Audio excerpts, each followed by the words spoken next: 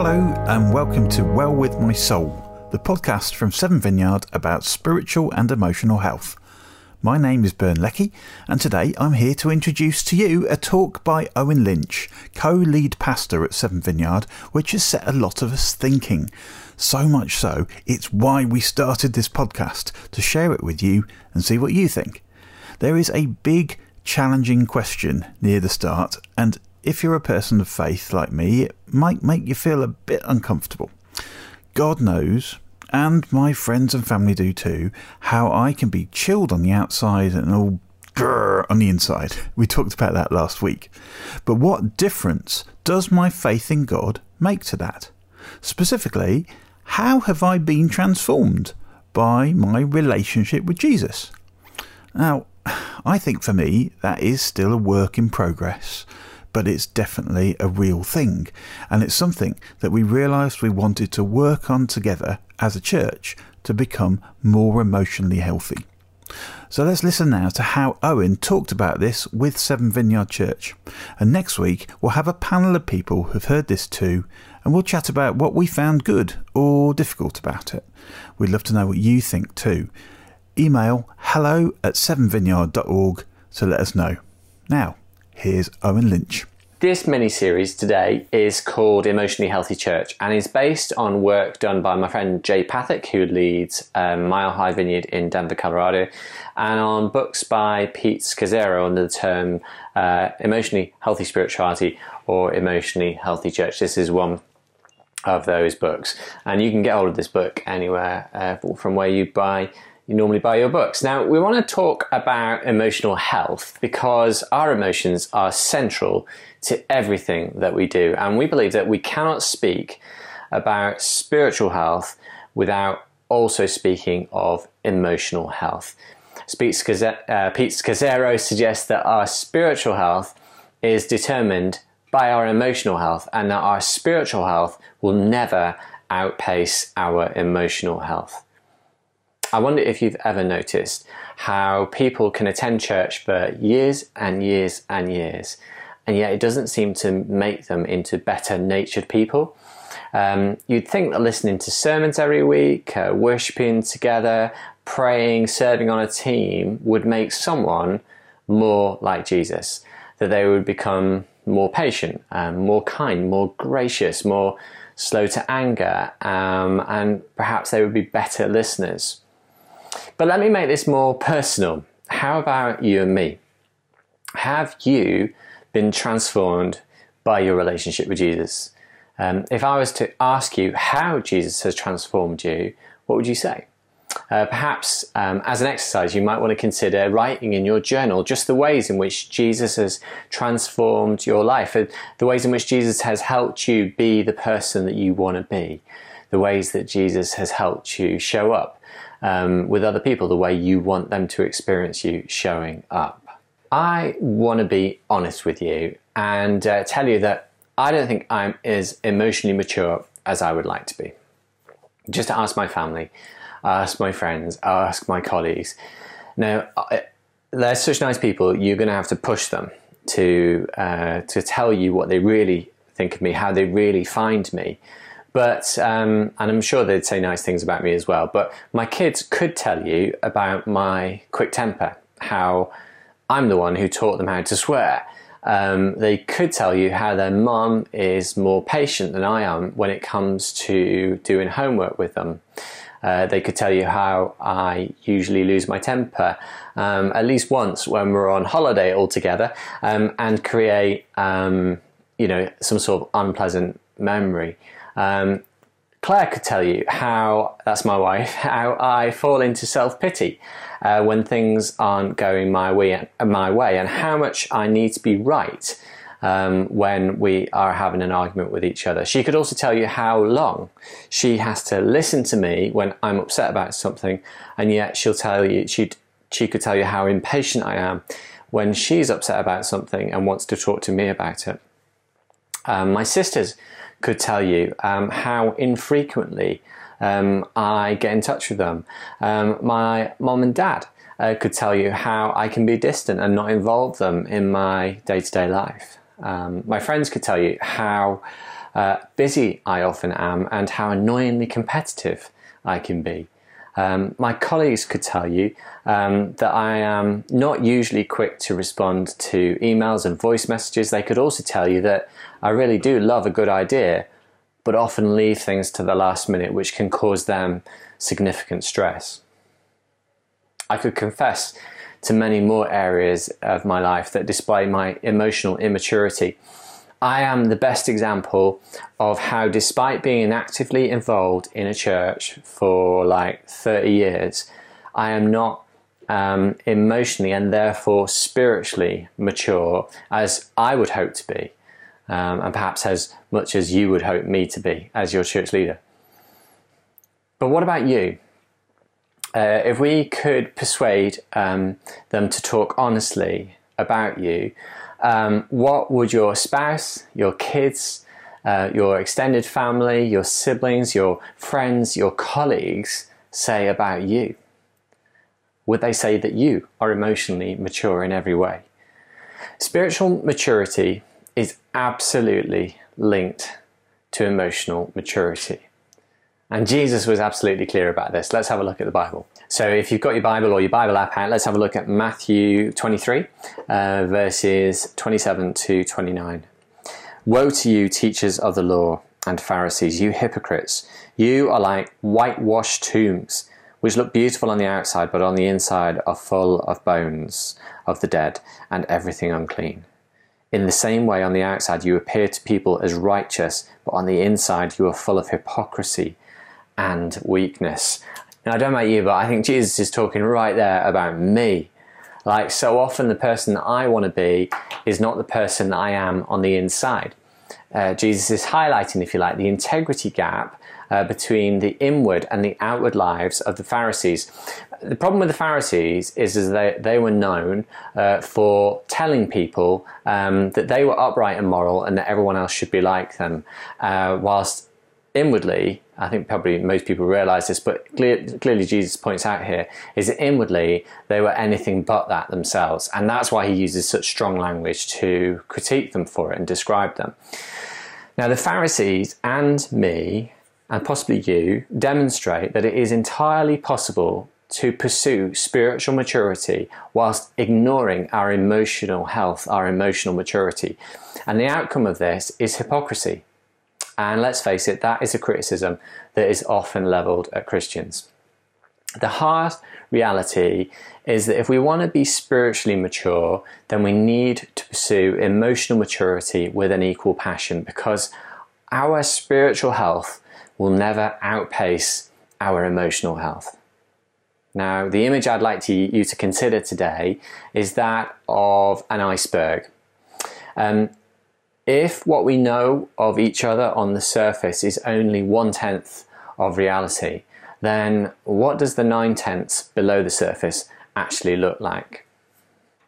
Now, let me say this. You guys are a good-looking bunch of people. I've watched you.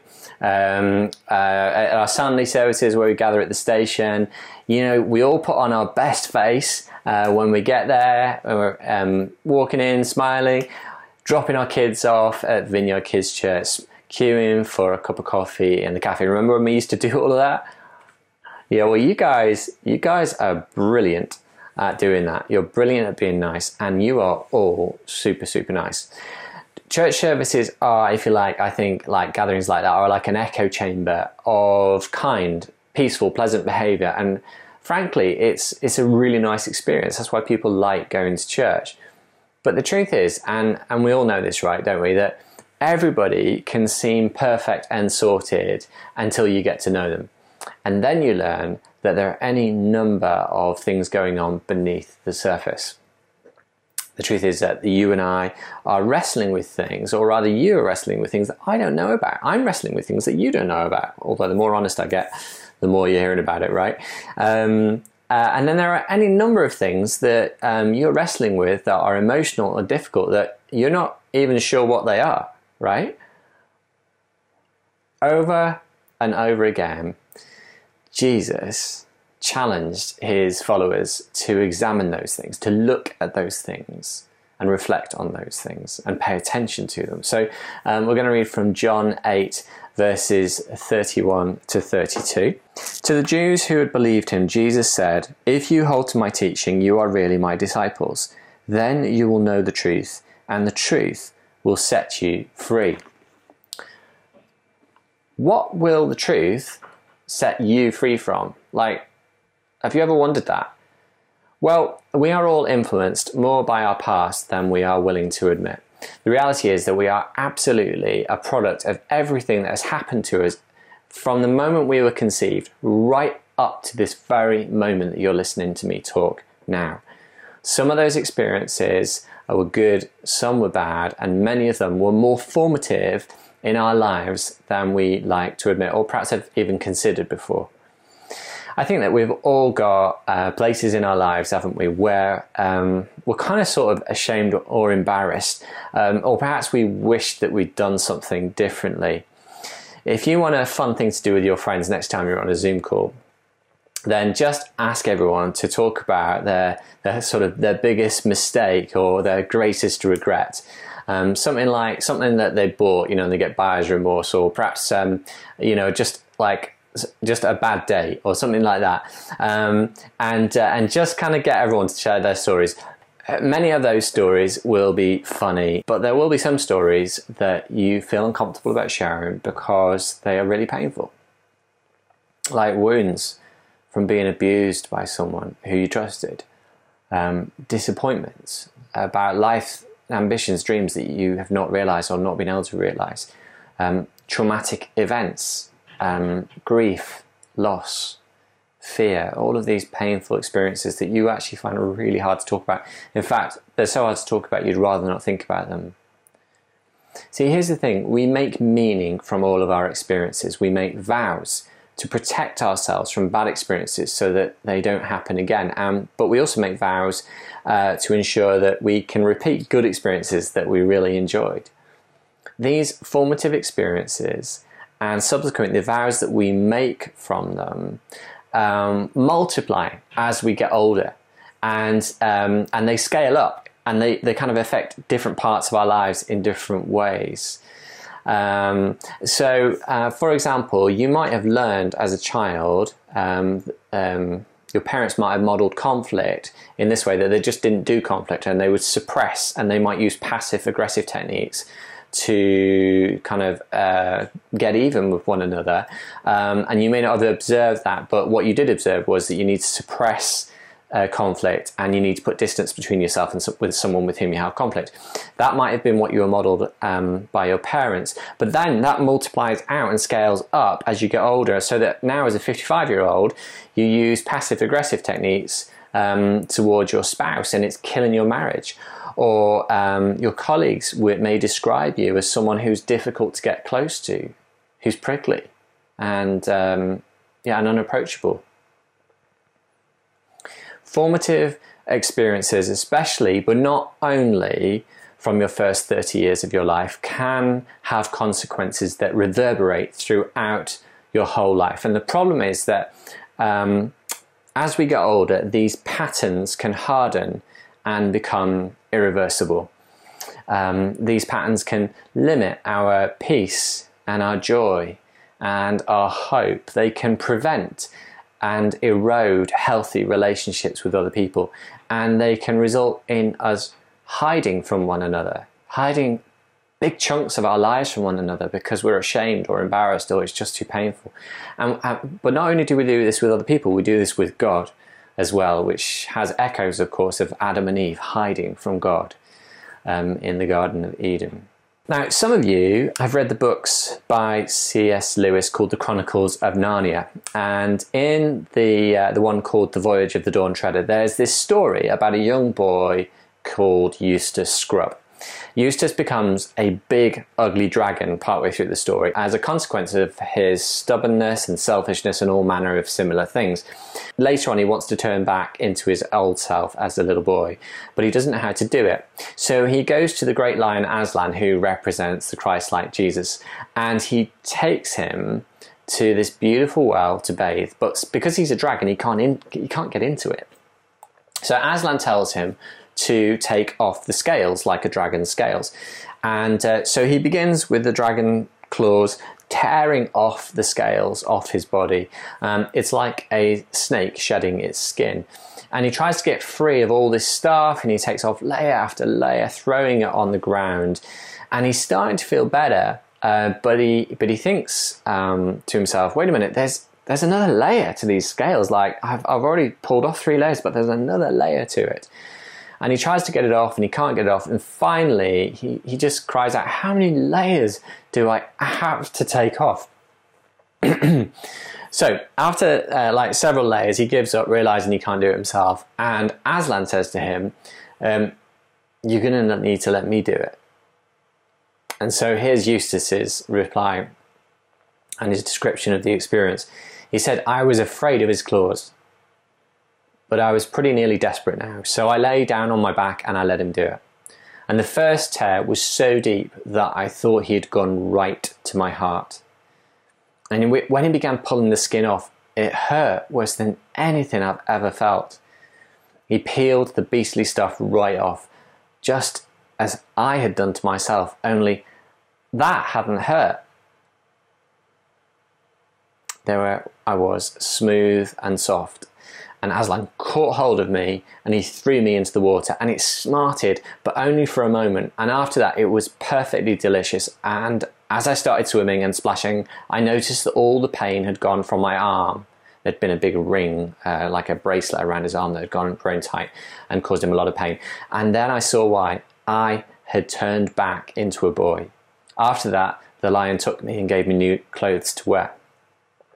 So it's painful, the claws are going in, the water stings, and it's a miserable experience because he feels completely vulnerable, he feels exposed, and it feels dangerous because his lion is ripping flesh off his body, and yet it's the only way for him to be transformed back to being a boy again.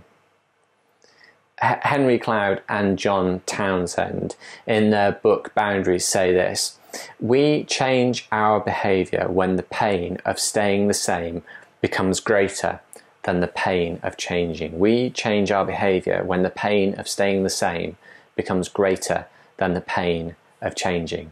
Now, many of you know that I work as a part-time physiotherapist in private practice, and people come to me because they have a pain in their knee, their shoulder or their back or some other part of their body, and that pain has become unbearable.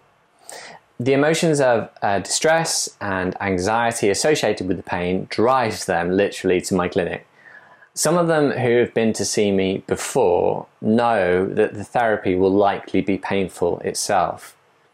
A painful shoulder does not like being manipulated. A painful myofascial trigger point doesn't like being pressed.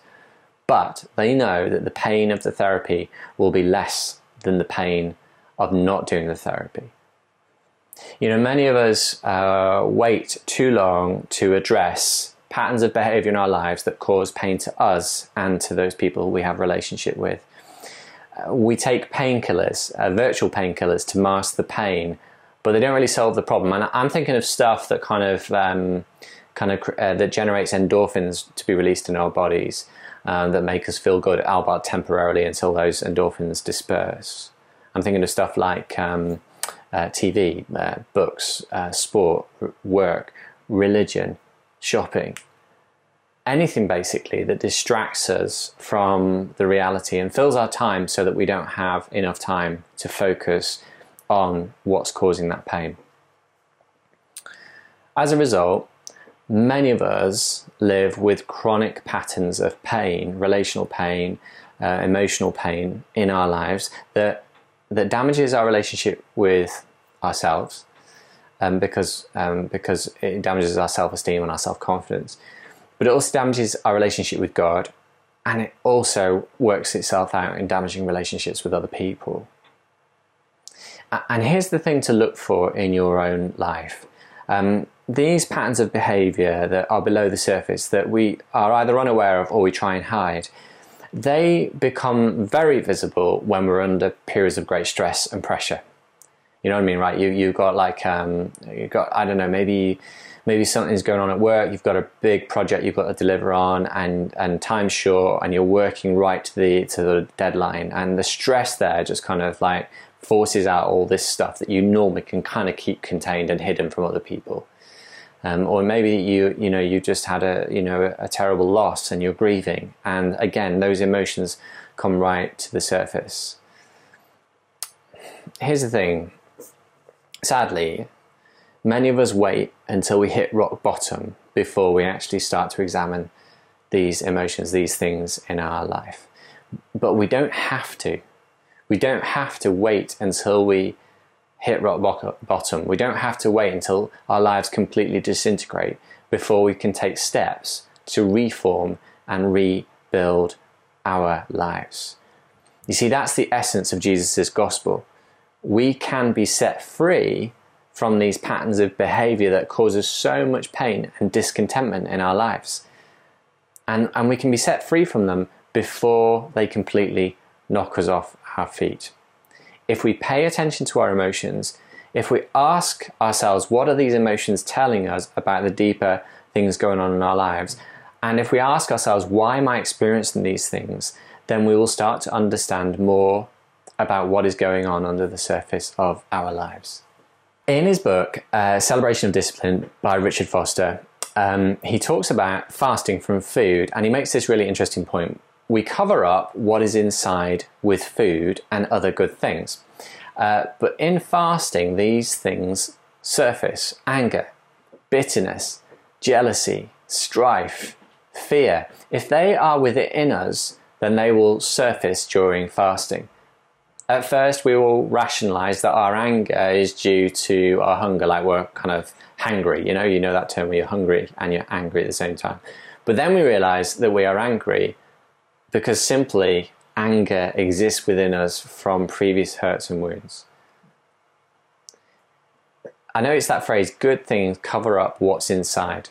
Let me ask you a question. Is it possible that Christians can even use religion to cover up what's inside, what's below the surface? Are some Christians so focused on being morally upright, by being diligent in studying the Bible, by serving the vulnerable, by being actively involved in church? Are they so focused on all those kind of Christian religious things? And, as church leaders, we encourage people to do those things. So it's partly our responsibility as well. But are we so focused on doing those things that we don't pay attention to the stuff that's going on underneath our surface and ignore what is going on underneath the surface?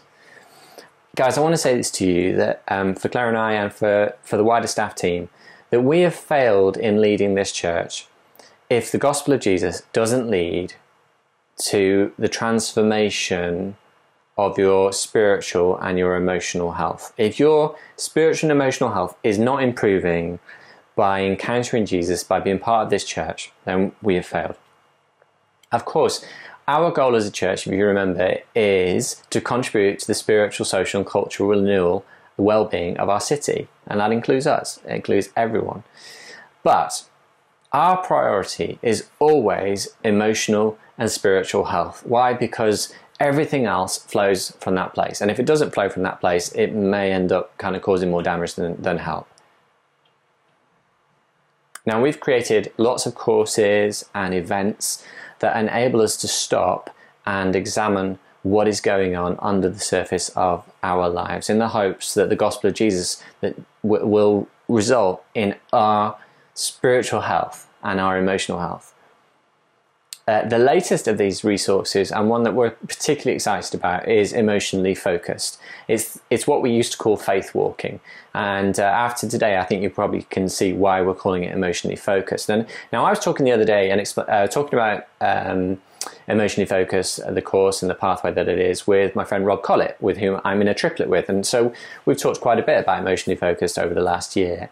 And Rob said, it sounds like Emotionally Focused, this course pathway, is to Seven what the Alpha course is to HGB, the Holy Trinity Brompton, the Alpha course that is world famous. In as much as he said, but it sounds like you want everyone to do Emotionally Focused, like HGB want everyone to do Alpha. And to be honest, I think that's possibly true. Most of the staff team, including myself and Claire, are on the programme or on the pathway and have been for a while. And it's had such a big impact on our emotional and spiritual health that we would love to make it a core part of what it means to be part of Seven Vineyard. That's not to say it's the only way to improve your emotional and spiritual health at all. We've got a number of resources and methods and pathways and community groups and so forth. But it's a really effective one. What we're going to be doing from this year in partnership with our friends in Bath, at Bath Vineyard, and our friends at Mile High Vineyard in Denver, Colorado, is we're going to start running the first introductory retreat. We used to call it a retreat, but we're calling it a foundation intensive now. It's a Friday evening and a Saturday all day, and it's on Zoom to start with. So this next one's on Zoom, but we're actually going to do 3 a year. The next one is on Friday 26th of February in the evening. So you spend the evening, and then Saturday 27th all day long. And it'll all be on Zoom this time, but we would love you to consider doing that. Now, if you can't do those dates, there are another set of dates in May, and then there'll be another one in October, and then we'll repeat the same next year. And once you've done that introductory course, if this is for you, if you're kind of connecting with it and it resonates with you, then you can then move on to a 24-week what we call formation course, where you have 1 hour a week of coaching and 1 hour fortnight presentation, which is really where you start to really unpack and examine, the stuff that kind of underpins our life, all that I've been talking about this morning. So, can I urge you to not wait until you hit rock bottom in your life to address who you are under the surface? You don't have to crash in order to change. You can address this stuff now, and you can enjoy better emotional and spiritual health in the years to come. And honestly, you will enjoy that. And those with whom you live and you work, your family, your friends, your colleagues, they will also enjoy you being emotionally healthy and spiritually healthy as well. So why don't we just pray together, and let's pray and just invite the Holy Spirit just to start to help us pause and examine what's going on under the surface, what's gone on in the past that is still affecting us, that is still shaping our lives in ways that aren't necessarily healthy, in ways that don't necessarily bring us life. Let's pray together and do that now. And this is where, in our church time together, we bring ourselves to God, and you might want to do that now too. Just to remind you as well, next week on this podcast, we'll have a panel of people who've heard this talk discussing what it's meant to them, what bits they've loved and tried living out, and what bits felt difficult or still need a bit of processing together. If you've got questions or anything you'd like to share, email hello@sevenvineyard.org. And I hope you can listen as we chat it all through next week. See you then.